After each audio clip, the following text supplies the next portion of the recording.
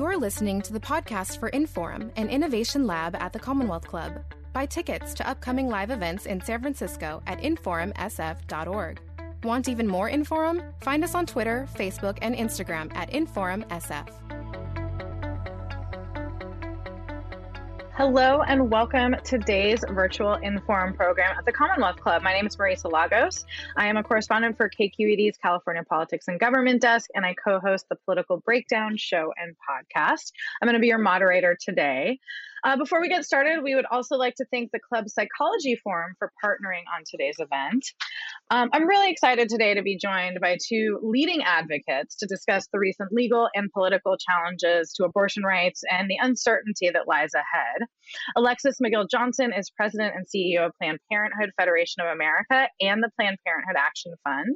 She's been Planned Parenthood leadership for more than a decade as PPFA board chair, Planned Parenthood federal PAC chair, and a Planned Parenthood Action Fund board member. Alexis, welcome.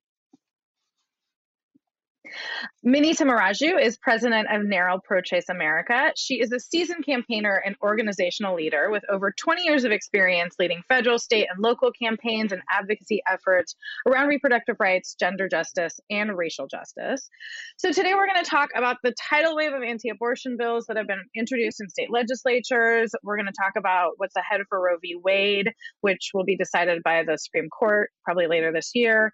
And we want your questions on what is obviously a sensitive and often controversial topic. So if you're watching along with us, you can put them in the text chat on YouTube, and we'll be getting them to them later in the program. Welcome to both of you. Minnie, I didn't let you say hi. Thank you for being here. So I wanted to start off, I gave a little bit of your bios, but to talk a little bit about yourselves and how you came to this work. Alexis, I thought we'd start with you. You were a researcher by training. You co-founded an institute called the Perception Institute that uses science to help reduce racial bias and discrimination. So Planned Parenthood, how did you come to this work? I know. And to be honest, I was a self-described race woman, right? Like I grew up understanding, living intersectionality, obviously, but really growing up in a household where race was the dominant frame through which we kind of understood our lives, our work, and so much of my research. And so it happened that one day I was walking down the street in New York City, and there was this billboard with this young Black girl's face on that I just, instinctively looked up to see, young Black girls don't often sell things. Let me see what I need to go buy. She's so cute. And I got closer to the billboard, and there were words underneath that said, the most dangerous place for an African-American is in the womb. And it just stopped me dead in my tracks. I got so enraged about just the demonization of Black women and our reproductive choices.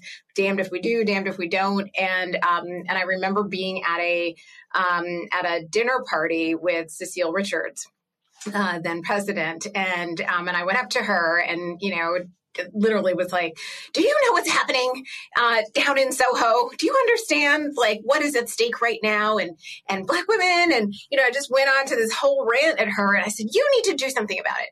And she said, no, you need to do something about it. And she recruited me to the board in a nomination process that was supported by none other than Minnie Tamaraju, who was my first point of contact into the organization. But literally, have stayed on the board and got I got to ride jump seat as Cecile's board chair and really understand just kind of what had been happening over the last decade. It was all in. Awesome. Well, Minnie, your work has focused on the intersection of race and gender, but you've I talked about the political work, but you've also had corporate roles. You've worked for nonprofits. Why this issue specifically in NARAL now? Yeah, no, it's so interesting. So I'm a Planned Parenthood alum, and as Alexis said, I was working for Cecile, and part of my portfolio was managing the board when she became a board member. So it's really exciting and fun to be back in this role with her, being able to partner. I'm an immigrant kid. My parents immigrated from India to the United States in the early 70s. Really to pursue the traditional American dream. They thought, hey, here's the land of opportunity. They were very progressive. I have feminist throughout my generations of my life. My aunt ran a feminist press in India. My mother was my first role model. So we just assumed, she tells stories about she first came to this country and she saw Barbara Jordan on television and she was like, this is such a great country. Women can do anything. This is the best place in the world to raise my daughter. So we just assumed we were going to always have these rights. I grew up in Texas, so got an early taste at the intersection of race and gender personally. And that really did fuel my political fire. Went to college at UC Berkeley. I have to shout out Go Bears since I'm talking to the Commonwealth Club. And that definitely got me thinking about all the intersections and much more politically conscious. So I was always very active in gender justice, did a lot of work in the domestic violence movement early on in my career. But like Alexis, sometimes it just takes someone reaching out to you and saying, hey, there's a really cool opportunity. I was working for my local congressman. Somebody on the Planned Parenthood Houston board said, hey, there's a really cool opportunity for a leadership role with Planned Parenthood here in Texas, and crazy things are happening in the legislature. You'd be so good in this role. So I shifted gears and ended up working for Planned Parenthood for almost 4 years in the state level and the national level.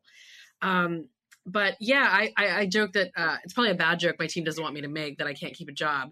I think a lot of us in politics, you kind of go back and forth. You work on a campaign, you go into government, you go into a nonprofit, you become an advocate.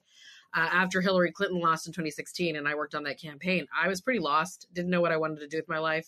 Had some great friends in corporate America who were like, try this out. And I learned a lot. And it was really great perspective to bring back into NARAL as we're trying to think about future of work, really building sustainable long-term organization in a time when the movement's really fraught and under a lot of challenges. So I've been really blessed. I've had a lot of great opportunities. Well, that's a great segue to my second question, which I would love each of you to kind of weigh in on why it's so important that you are both women of color doing this work, like the intersectionality between racism and reproductive rights, lack thereof. And we see this, not just because of data around that people of color constitute the majority of abortion procedures, but also that we saw this maternal health data out today, which is just devastating. So Alexis, let's go back to you. Like, why does it matter? Because y'all look different than the people that were helming Planned Parenthood and NARAL just a few years ago. Yeah, it looks different and it feels different, I hope. This is a moment where, and consistently has been, a place where women of color, people of color, seeking sexual and reproductive health care face different barriers, multiple barriers. And at Perception, I talked a lot about, or did a lot of work on, a phenomena called intersectional invisibility, right? That most of us, from a gendered standpoint, from a binary standpoint, are seen through a lens of as women from outside, and yet the way in which people of color are seen, it's through a prism of race first, and that impacts the ways in which they are treated throughout the healthcare system. And so to have representation at this level, people who understand both what the capacity and power of the work is, and also how it sits inside of a larger ecosystem that at its center has to serve women and partners and leaders of color, it just makes a really important, not just statement, but, an opportunity to really do significant work to undo, I think, white supremacy, to undo ways in which I think our movements have kept intersectional invisibility alive. And so I think it's really important for us in these moments to also be an accountability face, right? Someone who can hold the accountability with love and understand that it's not personal, but intended to move the organization and the movement in a direction that is going to really affirm the people who are most impacted right now. Right. Well, and Minnie, on your work doing, advocacy, I would assume it's also important to pull people in at all levels of that, right? It's not just the leader of an organization, but making sure that this is not just a conversation that is happening among maybe more affluent or whiter people, but then is impacting people of color. Yeah, absolutely. So I agree. with everything Alexis said, and I'm a huge fan of her work at Perception Institute when she was there. What I'll say is to piggyback off of that, the majority of Planned Parenthood's clients, the majority of men and women and pregnant people in this country who are impacted by abortion bans, for example, and restricted access to comprehensive reproductive health care are people of color. So it's always been challenging that our movements were not necessarily led by people of color. And it's really hard to properly advocate for communities that you're not necessarily connected to. It's not impossible. A lot of wonderful people do it, but we could do better. I think what's a little scary in this moment is, there's so many incredible attacks which is the topic we're here to talk about on abortion, that are disproportionately affecting marginalized communities, that have always disproportionately affected marginalized communities. And there's this moment where so many of our organizations are now being led by people of color. So I think it's important to acknowledge that we bring a critical perspective, that we can really live our values and demonstrate inclusion and equity, but we also can't magically transform legacy organizations that were helmed by white feminists for a very long time and that have potentially done historical damage, have also done really good work, but have also been fraught. So I think it's a journey. We're going to be doing a lot of collective work across our movements to really model inclusivity. But, we need partners to do that as well. We can't do it alone. Yeah. I noticed that you talk about men and women, and I assume non-binary folk. I mean, talk about that framing, because it does seem like a lot of this conversation is just about the person who gets pregnant, which is obviously very important. We need to center that person, but just that language struck me, Manny.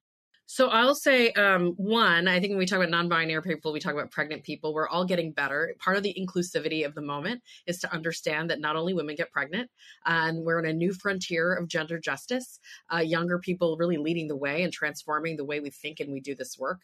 And it's really exciting to me. And our movements are so interconnected. I think we saw today some really scary stuff happening in Texas, attacks on trans families. It's a perfect example of how all of our issues are interconnected, right? How we have to stand up for each other. But why are men important? Men get pregnant in their own way too. They're the other part of the equation in a heterosexual couple or even in a gay couple, right? And they have pregnancy justice issues too. They have reproductive health issues too. They are deeply affected by access to abortion bans. And younger men in particular are getting better and better about being advocates for the comprehensive care their families need. So we cannot really truly win gender justice without not male allies, but men understanding that they have skin in the game. They are literally, their families are affected, right? They are personally affected. Their ability to have a future and a family are connected. So it's been wonderful to see men get more involved in issues like paid family leave, reproductive rights, and we need to see more of that. All right, before we move on to all the news of the day, gosh, it's like a spreadsheet of all the bills and but Alexis, do you just want to give us a quick overview of how your two orgs work together? Planned Parenthood, right, provides vital health services to, I think, 2.5 million people around the country every year, 600 healthcare centers. Narrow Purchase America is more of an advocacy group. So what are the roles that maybe are different, but how do you work together? Yeah, I mean, first and foremost, we are a provider, right? That is the majority of our work. It is the majority of it is exactly why we exist, and it is our mission. But the mission needs protection, and we have an action fund and a set of electoral arm that coordinates quite closely in strong partnership with NARAL, both in state and at the national level. And I think that, to Minnie's points around our organizations being really pivotal from having the ground game, right? From having the army of folks, the number of supporters who come to us specifically for this issue inside of the ecosystem, how important it is for us as drivers, particularly in this moment, to make sure that the engine is warm, that there's gas in it, and in partnership with our kind of states leaders, as well as our reproductive justice colleagues, deciding where to deploy. But our action fund is in concert really focused on accountability and ensuring that we are, doing everything we can to protect the mission. Great. All right, well, let's get into it. As I said, there are dozens of states who have either passed or are considering laws. Many of them are sort of tying it to this Mississippi case and the potential for the Supreme Court to either overturn or severely undermine Roe v. Wade. So, Minnie, could we start with that? Like, why this case? What is there something specific about the way that law was written? Is there a strategy that was sort of undertaken to get this in front of this court, knowing that obviously we've watched as, it's become a more conservative court over the past few years? Yeah, I think the strategy has been Roe is 49 years old. This is a 49-year strategy.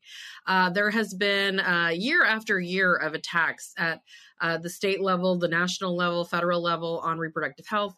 We've seen since Roe, we saw Planned Parenthood v. Casey. We've seen state legislation across the country that's already whittled away at the protections of Roe.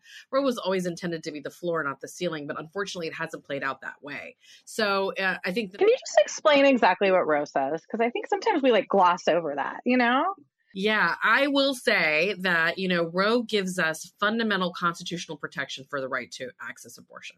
Now, there's a lot, I will confess, I am not a constitutional scholar. I get a little tripped up, and Alexis, you can jump in and help me here if you care to, on the viability standard. But there is a lot of specific, it's a case that was decided based on privacy and on viability. Now, this case, and this is important, even though I caveated that I'm not a constitutional. Go for it. Our contention, and we're all in agreement on this, that there's no way for the court to uphold a 15-week ban on abortion and not gut or undercut or eliminate Roe because of the way Roe was decided. So we have a constitutional protection for access to abortion, but the way it was decided was always a little bit challenging, a little bit fraught. And I'll pause there and let my colleague. Yeah. I'll just jump in here from the provider perspective. Yeah, and on the pre-viability standard, right? So what Roe says is that any abortion pre-viability, right? Meaning if a fetus can survive outside of the womb by itself, that is when a state has interest in stopping the procedure or being involved in that question.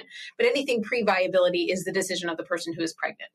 And so what is important, and we've seen this, over the last decade, right? We've seen 20-week bans, Mississippi personhood ban, right? We've seen 6-week bans.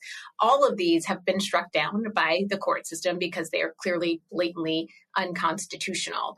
And in this case, the fact that the court was willing to first take up a 15-week ban, right, and not just say it is unconstitutional, and even, and I know we'll dig deeper, listen to their oral arguments and ask these questions about whether or not it was correctly decided, because this is, obviously a federal protection is asserting its authority over states' rights, which is also another trope, which we should get into, becomes really important. But I think what the ultimate thing here is not ultimate, but another critical piece here, right, is that Roe is decided based on viability standards, based on privacy and the 14th Amendment, not on equality, not on freedom, not on some of the core, issues which we think of when we actually talk about our freedom to decide or freedom to choose and so forth. And I think that's something that, we need to bring into conversation, particularly as we think about what it might look like to reconstruct Roe.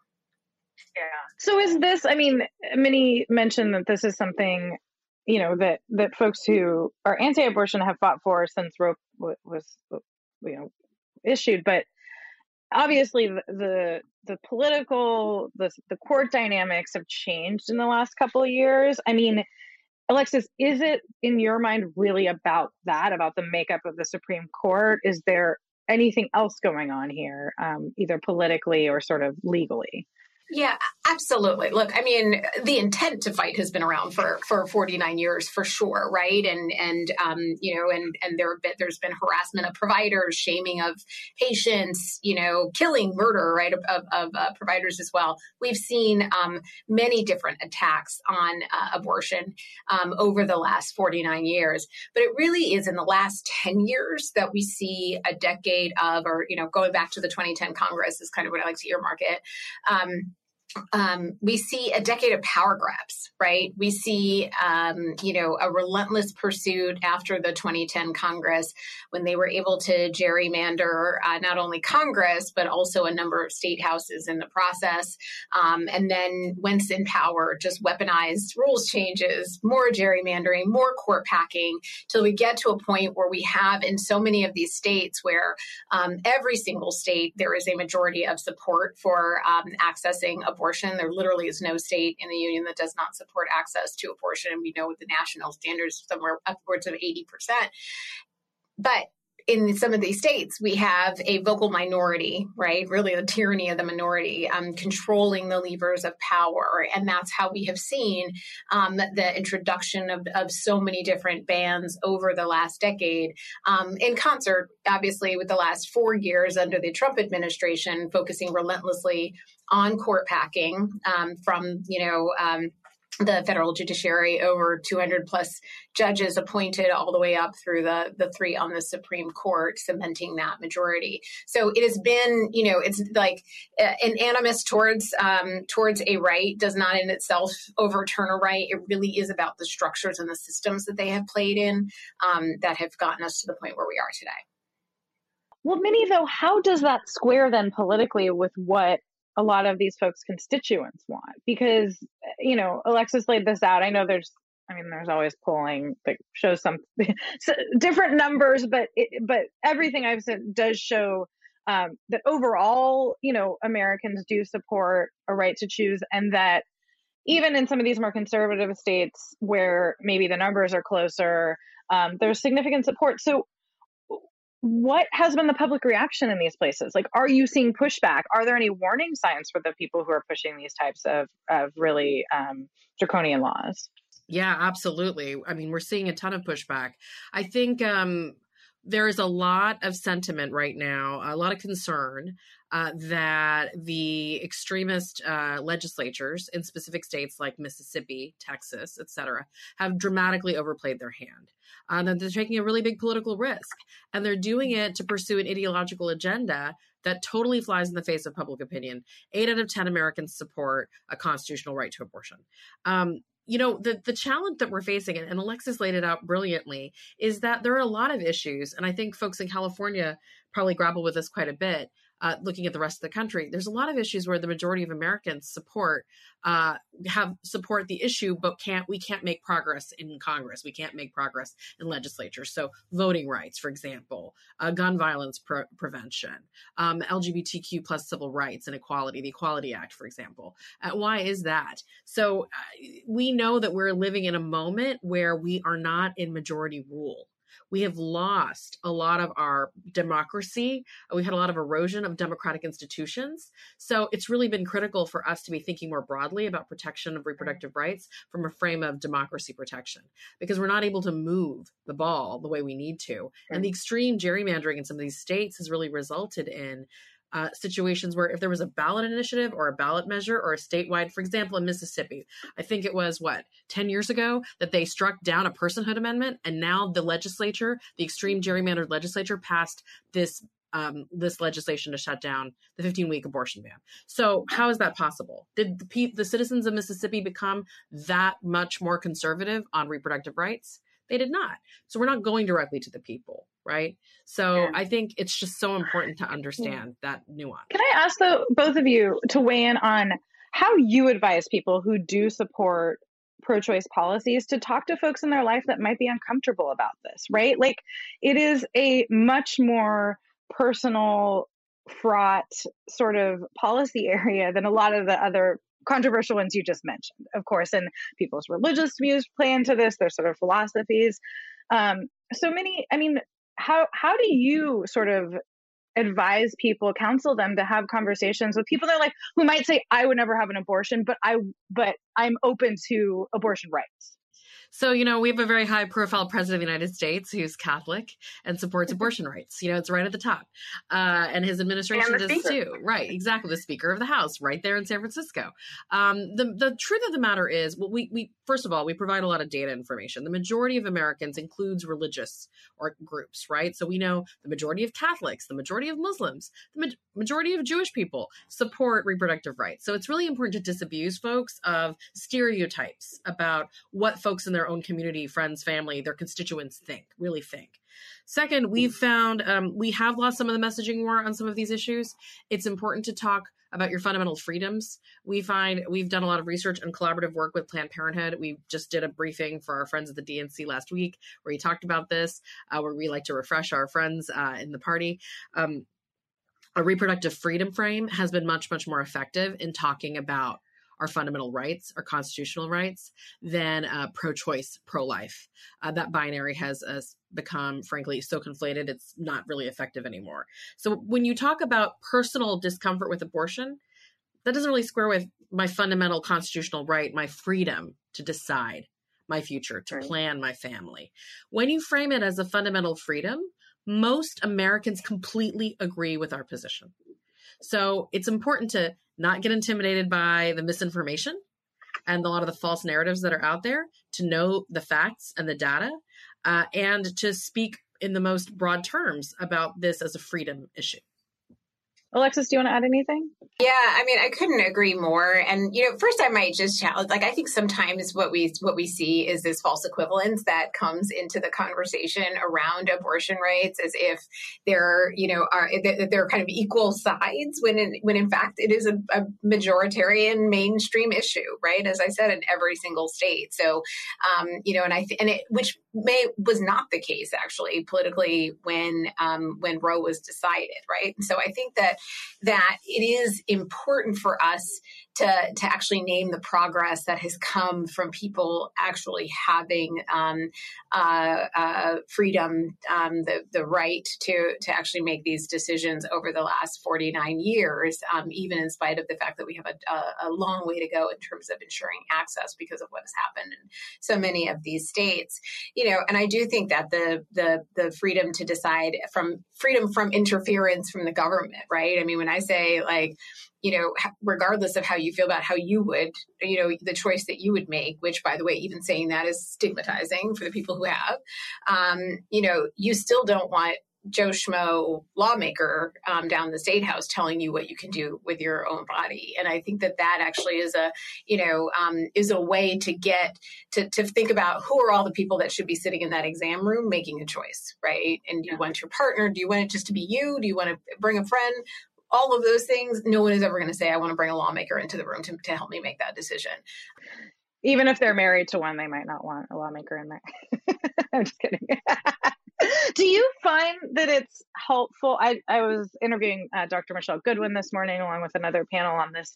And, she's really, I think, one of the people who has done a good job of framing this in our historical narrative around control over Black and brown bodies, around control over, gender.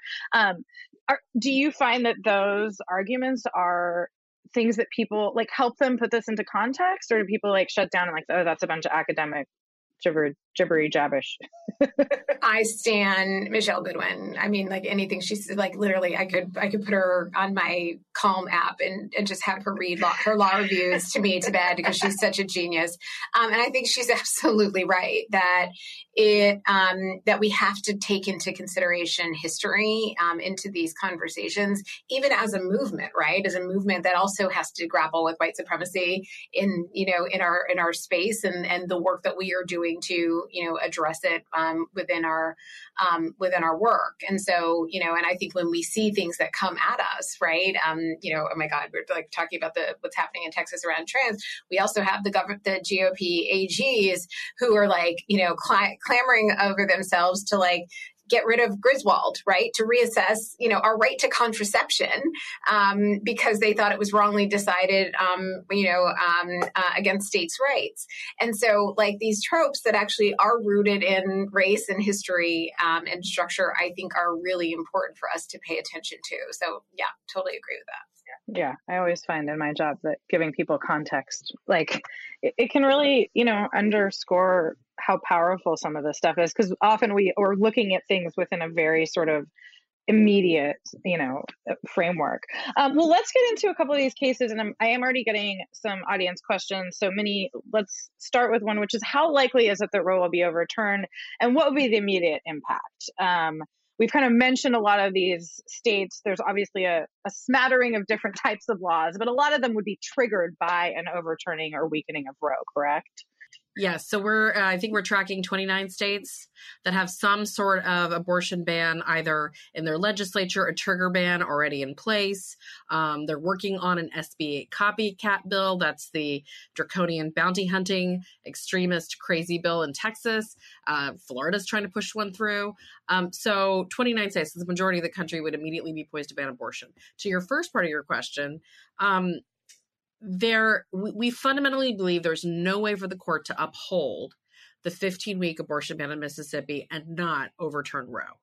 It's really important. Like, I'll repeat it. We believe strongly this court is poised, based on the oral arguments we heard, to uphold this ban and to gut Roe. Now, this is important. They may not say, we hereby overturn Roe v. Wade. They likely won't do that. And that will leave some room for interpretation within many parts of our political discourse, but it will unequivocally be clear that Roe, for providers and for advocates, that Roe will be overturned. And Alexis, another question is what recourse there could be, given the possibility Roe could be overturned. Is there a plan to create a different protection of women's right to abortion? I assume this person means federally.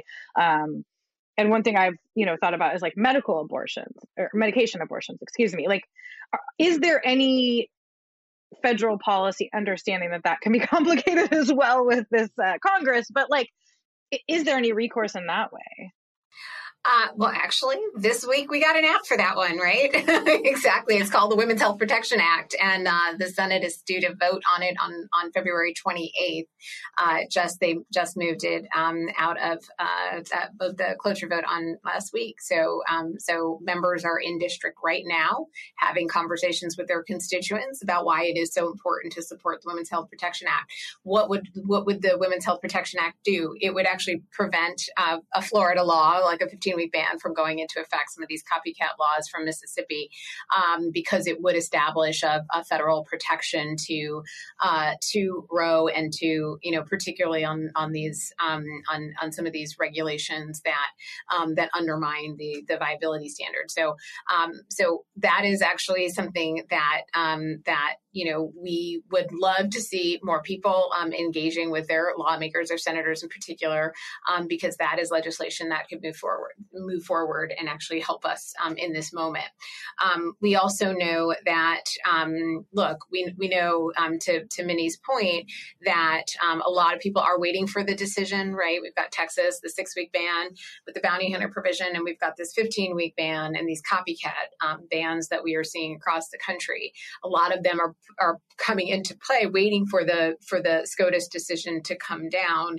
And there are about, I think, 12 states that have trigger laws, right? That are already where banning abortion is already in their constitution. So they would essentially, be triggered through a process to stop providing in those states. And then a number of other states are already looking at things within their constitutions. Like Kansas, right, to take away the right that's enshrined in the Constitution. There's a ballot initiative to do that work. There are also proactive ballot initiatives, like in Michigan, to get, versions of protecting Roe in their state constitutions. There are states like New Jersey and California that have put in, New York, like reproductive freedom acts in various ways that ensure that Roe will be, codified identified or access to abortion will be there. So there are all kinds of ways in which, from a legislative standpoint, states are taking action. And, to your point, the Biden administration has lifted the restrictions on medication abortion. It used to be you could not access medication abortion through telemedicine. So through telehealth in many states, they've lifted these restrictions. As you can imagine, many of the same states that have the same bans also have restrictions on accessing telemedication abortion. But the reality is people, what none of these restrictions have done is stop people from seeking abortion. It stopped people from seeking medication abortion, and it's just made it harder. So the work from a provider standpoint is to really think through how the best way to help people gain access and do so early with medication as possible. Is that something that the federal government could say overrule states on? Like, is that if they're passing laws to ban that or to require, I know some have tried to get around it with like, oh, you have to have an in-person visit or there's other restrictions. Is that a legal pathway? That is in part why we need WIPA. That underscores, WIPA. This is the bill she's talking about? Yeah, and just to make sure Californians know, both your senators are co-sponsors of WIPA, so thank them. Please, for us, and we will as well. But that is why we need legislation. I think the question about what the White House can do and what the administration can do, there's limitations with what they can do without Congress. And of course, it could be overturned by whoever's in there next. Yes. Yeah. As could WIPA. So that's why the next piece of it is elections. We have to grow our Senate majority. We have to hold on to the House. And we have to mobilize around the outcome of this case to to really draw the stark connection for voters that everything's on the line, and we need a larger majority in the Senate to get some of these things done, including democracy reform. Well, there's the politics of it as a political reporter always interests me, and I noticed, researching for this, that there are a slew of these 15-week bans that are sort of mirroring the Mississippi law.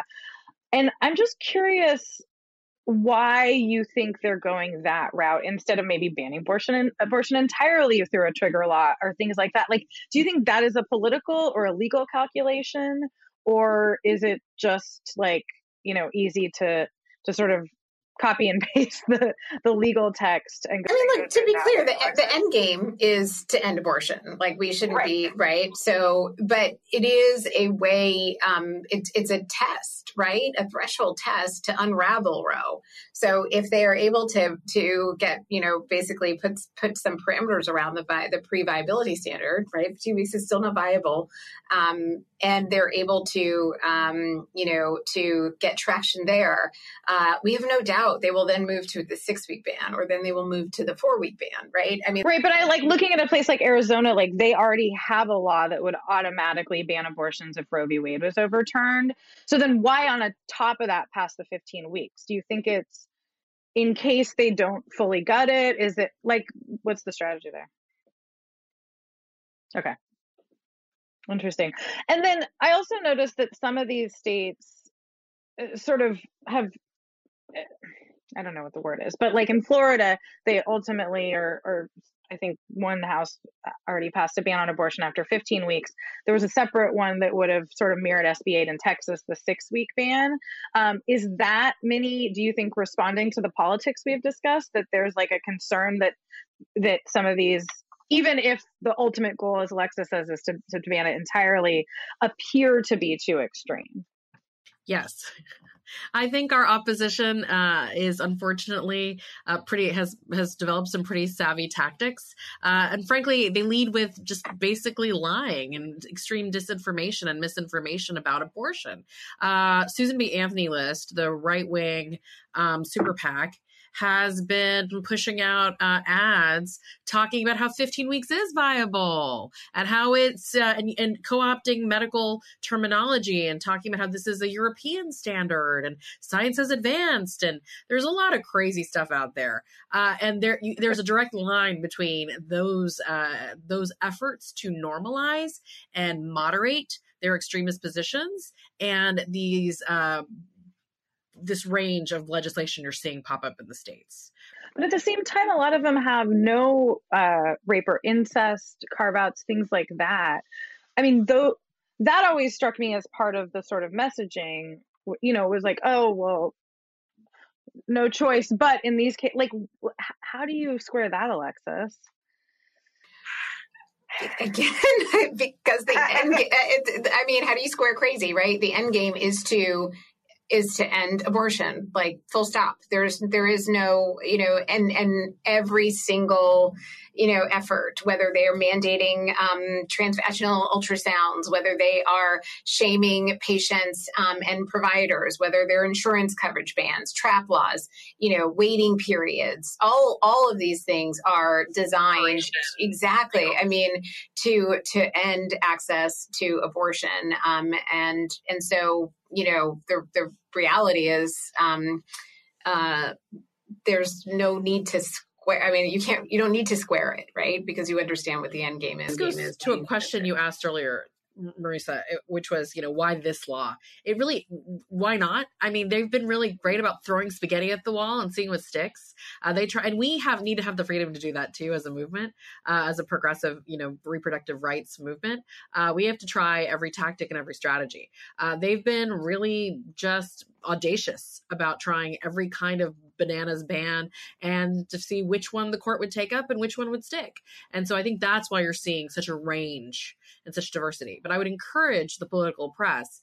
I think your line of questioning is great. It's not for us. It's for them. They need to be scrutinized. No, but seriously, like, not to be defensive, but they need to be scrutinized about this, right? They need to be scrutinized about why they think that they are that they're messaging that they are pro women, and yet anti-exceptions for rape and incest. Why? Why these changes? Why on one hand are they positioning their messaging as if they are evolved or evolving as a movement? At the same time, they're getting more barbaric in their tactics. These are good questions. Well, they're looking at the same polls. I want to ask you all to respond, not square, explain, but to one sort of line of questioning that Justice Coney Barrett brought up, which is like this idea of throwing out adoption as an option. And there's this, I mean, hearing a Supreme Court justice say that was, I think, really, it was surprising to me to hear that. I mean, how do you push back? Like what, like, and explain, I mean, you're both shaking your head. I know why, but explain why. Like, it seems, it's pretty, yeah. I'll let you characterize it, Minnie. So I'm partially there's a personal reaction I'm having to it, and there's a professional. I mean, professionally, like, first of all, this goes back to the commodification of women's bodies and white supremacy. I mean, how dare she talk about women as carriers? I mean, that's essentially what she was doing. Women can just carry these babies to term and then place them for adoption. And it's 100% like Stone Age commodification of women's bodies, particularly Black and brown women's bodies. It's outrageous. And folks should have been just disgusted. I myself am an adoptive parent, and I'm an advocate for reproductive freedom. So for me personally, it physically made me sick to think about. That someone would imply I would have that kind of disrespect for my children's birth, original family, their birth mother. Incredible. So I think, look, that's why, by the way, we are pretty convinced they're going to uphold the Mississippi ban, because the kind of stuff that was said in these oral arguments was so over the top, outrageous and offensive, and then taken as just, well, this is the new court. This is their philosophy. And there was, analysis done. I mean, frankly, anyway, it makes me a little irrational. Sorry, I'll stop there. I don't think you are irrational at all, but yeah, Alexis, you're very emotional. And it's also interesting, right? Because you look at these, plus one on everything that Minnie said, and then you also look at the state of well-being and care for kids. Let's just take Texas and Mississippi, right? The number of kids that are in foster care, the number of kids that are, exactly. So it just, it doesn't comport with the reality of how people live and to be so out of touch, right? To be so misogynistic about how we decide to use our bodies, and to kind of equate like forced pregnancy as a means to, you only have to be forced to be pregnant, but you don't actually have to hold the responsibility, feels, it just was quite jarring. There's not a word to put with it. Well, you bring up another, you brought it up earlier, the maternal morbidity and mortality rates in Mississippi, for example. I mean, outrageous. The most dangerous time for a woman is when she's pregnant. So this is why when we were talking about Roe being the floor and the ceiling and privacy and viability versus equality and like equal rights, this is why there needs to be a whole fundamental reframing for why this should be our constitutional right. We should have control over our bodies because it's our right to life. It's our right to live. It's incredibly dangerous for a woman to be pregnant. It's much more safer for her to have an abortion. That's the medical reality of the moment we're in. That's right. Well, you guys brought up another sort of maybe obvious question. Maybe it's a little bit of it, but which is, are we seeing any of these states, while they pass these laws, expand programs to support pregnant women and families, to support children once they are born, to even support adoption acts? Is that, you guys are like, no. We can't even get paid family leave. I know, exactly. Exactly. I mean, it's crazy. There's not one Republican that supports paid family leave. But we want to push pregnant people into forced birth? But yeah, the quick answer is no. We're not seeing that. Yeah, exactly. No rash. Sometimes I just have to ask the question. The states that are expanding access, like California, are the states that are also investing in childcare, paid leave, pay equity, all these things. Medi-Cal expansion. Yeah. So we have another audience question, which is, what proactive strategies beyond defending Roe should we be pursuing? It's an audience question on my side. Yeah, look, I mean, again, so we talked about WIPA, which we think is critically important this week, that folks could be doing or calling people in key states where we could see where we need some increased support for WIPA. There is the work to support telemedicine and telemab. In terms of softening those restrictions by state. This is very much state-based work. There is obviously a lot of work that needs to happen direct to patient support in this particular moment, as people are, the reality is people are getting in their cars. They need gas money. They are driving, thousands of miles to clinics out of state. They may need childcare. They may need, some place to stay. So abortion funds are incredibly important. They also need to pay for the procedure. Ensuring that organizations on the ground that are helping patients navigate and also wayfind their way into other states is critically important. I guess the last thing I would just say is that there is a very real believability gap that is out there. So we talked about 80% of people supporting access to abortion. In a recent poll, only 33% of people believe that Roe was actually going to be overturned.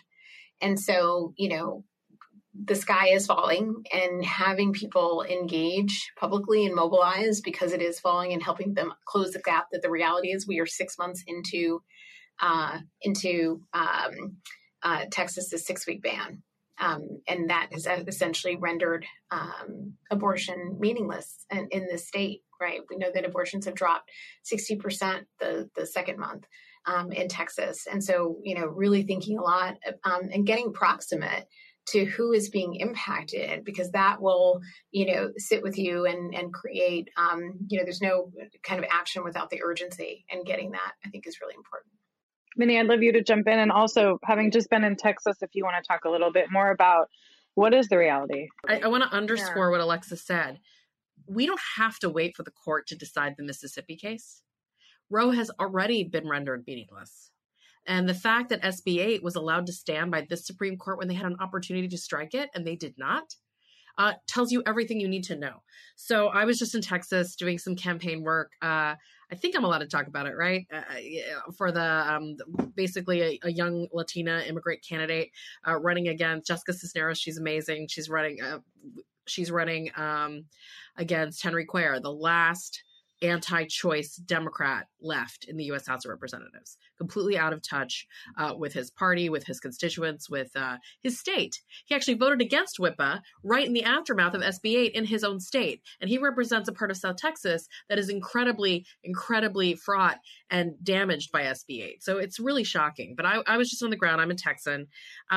It's terrifying what's going on the ground in Texas. Just because abortion rates have dropped in Texas doesn't mean those women aren't trying to get out of the state to have abortions. They're getting to Oklahoma, they're going to Mexico, they're going all the way to California. So look, I think we have to be drawing more public outrage to all of Alexis's points, and we have to have consequences at the ballot box. If we don't this November, the believability gap challenge will be even starker. Like, we have to do our job is to make sure that all Americans understand what's at stake between June, July, when the court reaches its decision, and the November election. I mean, is that a sort of tragic opportunity in the sense of when you talk about the lack of awareness? I think a lot of people in my role of pundit hats are like sort of debating whether this could have a really big impact on the midterms. Yeah, I mean, look, I think that the reality is it is very likely, and Minnie and I talk about this, that we're presiding over organizations during the fall of Roe, and what does that mean to actually lose a right that we have fought for, right? I think it's it's happened, like during Reconstruction. There are times when our rights have been taken away from us. But we also have to think about, what does that reconstruction and reimagination look like?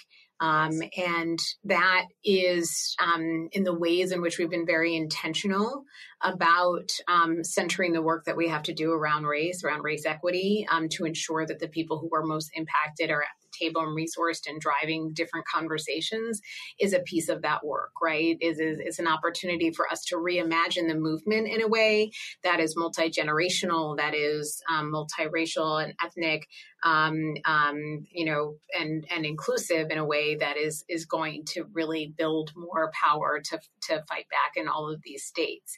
And so I think that is actually the opportunity that we have to hold hold in the future, and to be prepared to capture the rage in June and carry that rage through the fall and into the midterms, where we will see accountability. And I think this is like the untold story from the 2017, 2016, obviously we had our last president, 2017. People were out in the streets marching like never before. 2018, we ushered in the first pro-choice Congress. 2019, we won governor's races, state houses, and in Kentucky and Virginia, and there's an ebb and flow, but the arc is still moving towards staying grounded and kind of where support for this issue. So I think we can kind of sit in the darkness right now and really focus our energy on making sure that people have what they need to get care, making sure that we are channeling the rage and showing who is responsible for getting us here and holding them accountable in the fall. I think all of those things have to happen. I think your tragic opportunity was beautifully said. I may steal it or borrow it with your permission. None of us ever wished for this to happen. That's why we're fighting so hard for WIPA. That's why we're fighting so hard to codify Roe in state constitutions and state legislatures across the country. But again, Roe was always supposed to be the floor. And we wanted the opportunity to re-envision true gender equality, gender equity, or reproductive health equity in a different way. So this gives us that chance. It's not a chance we wish to have happen this way, but it will be, I think, a very rude awakening for the majority of Americans. And again, it's our job, it's our responsibility to really take advantage of the moment and make sure this can't happen again. You know, I worked for Hillary in 2016. What's just shocking and remarkable to me is in one administration, in 4 years, that president, I won't say his name today, but either I couldn't do it, was able to enshrine a supermajority of extremists on the court. When folks on our side say, oh, it's not all about the court, or you guys are being too hysterical, I don't know if we were being hysterical enough. Like, let's be candid. Everything we predicted came true, but worse in one administration, one short 4 years. So if that doesn't underscore how devastating the consequences are of elections, I don't know what will. I'm curious, I mean, as you track what's happening in a lot of these more conservative states, we see places like California, you know, who put together a whole future of abortion council. I think you mentioned New York. Like, how important is that? Because this is a huge country, right? And if you are a young woman in the Midwest, California's, you know, New York are very far away, but is it about the actual access that other states can provide, or is it as much about the organizing you're talking about?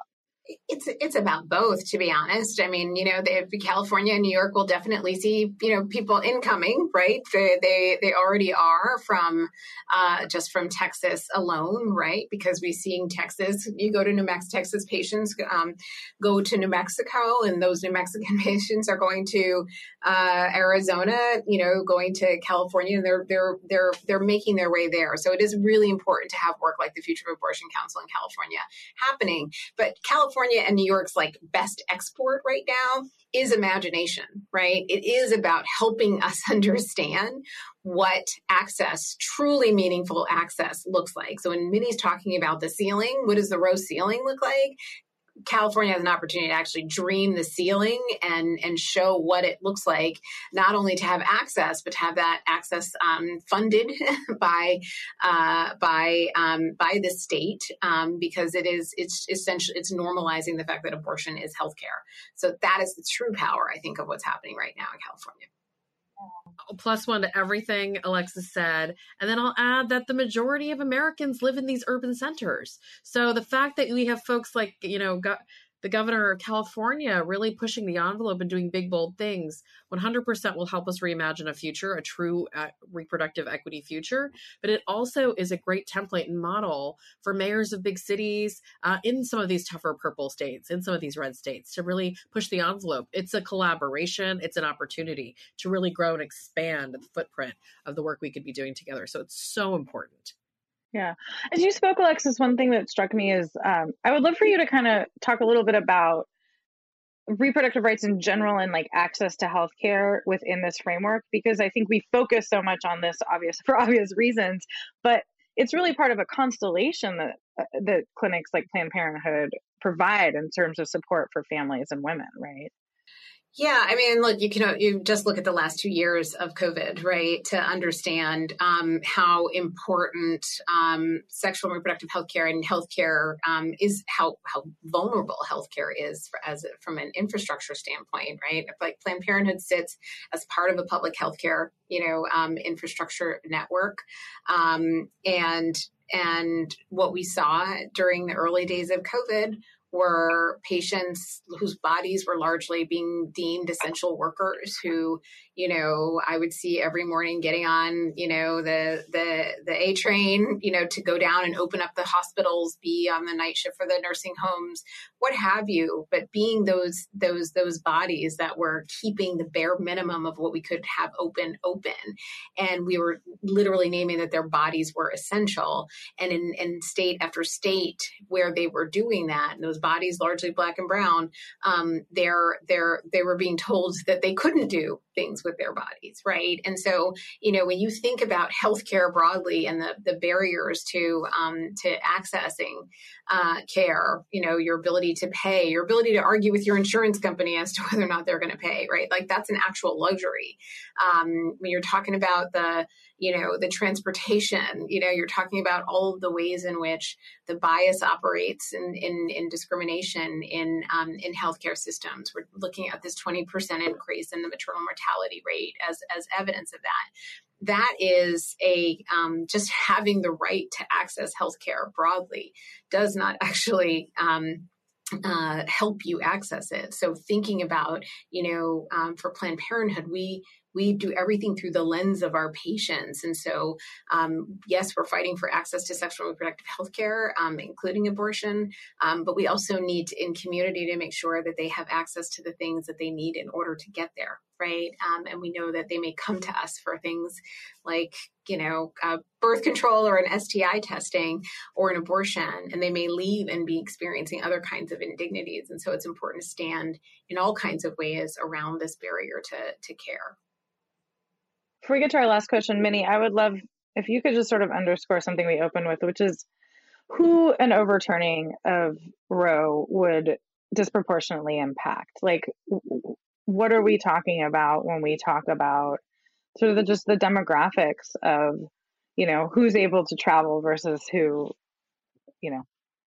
Yeah, it's all of our traditionally underserved communities, predominantly people of color, but it's also folks in rural areas who already had limited access. We have it's LGBTQ plus communities, folks who do not have confidence in the healthcare system, don't have health insurance, don't have the ability to access care as it is because of the pandemic, who may not be in a traditional insurance coverage model. So there's a whole host of communities that are going to be disproportionately affected, but it's the traditional underserved communities that were already fraught in terms of their access to healthcare that will be devastated first. And I assume younger people. Yes. And younger people, although I think the most common, this is a fact I learned when I worked for Planned Parenthood, the most common, I think, stage of life for abortion actually is when a family already has one or two children. So it's actually a lot of, pregnant people in their 30s. So it's not, the teen mom stereotype. Right. And that's important to understand too. All right, you've both been wonderful. We are going to end with an Inforum tradition, which is to ask our speakers, what is your 60-second idea to change the world? No pressure after an hour of deep thoughts. Alexis. I'm going to shout out some Bay Area folks that we have been working with, AORTA, amazing group of leaders on what it means to actually adopt a Black feminist praxis, my leadership team, and thinking about how are we going to transform the organization and the work in order to meet this particular, need for our patients, but also inside of the movement, given, many described who is impacted.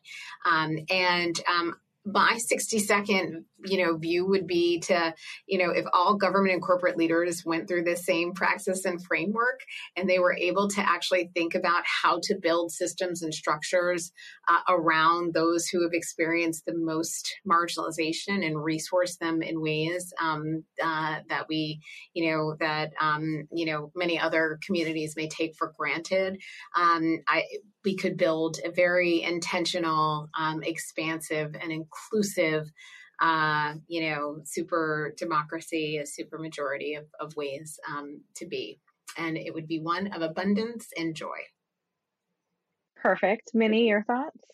I was going to say something similar. When I was in the administration, we had this massive government-wide race equity project where we applied a race equity lens to every aspect of our government work. And it was really transformative for a lot of us. I mean, I've done race equity work in pieces throughout my career, but not in this way, but it's very similar to what Alexis is talking about.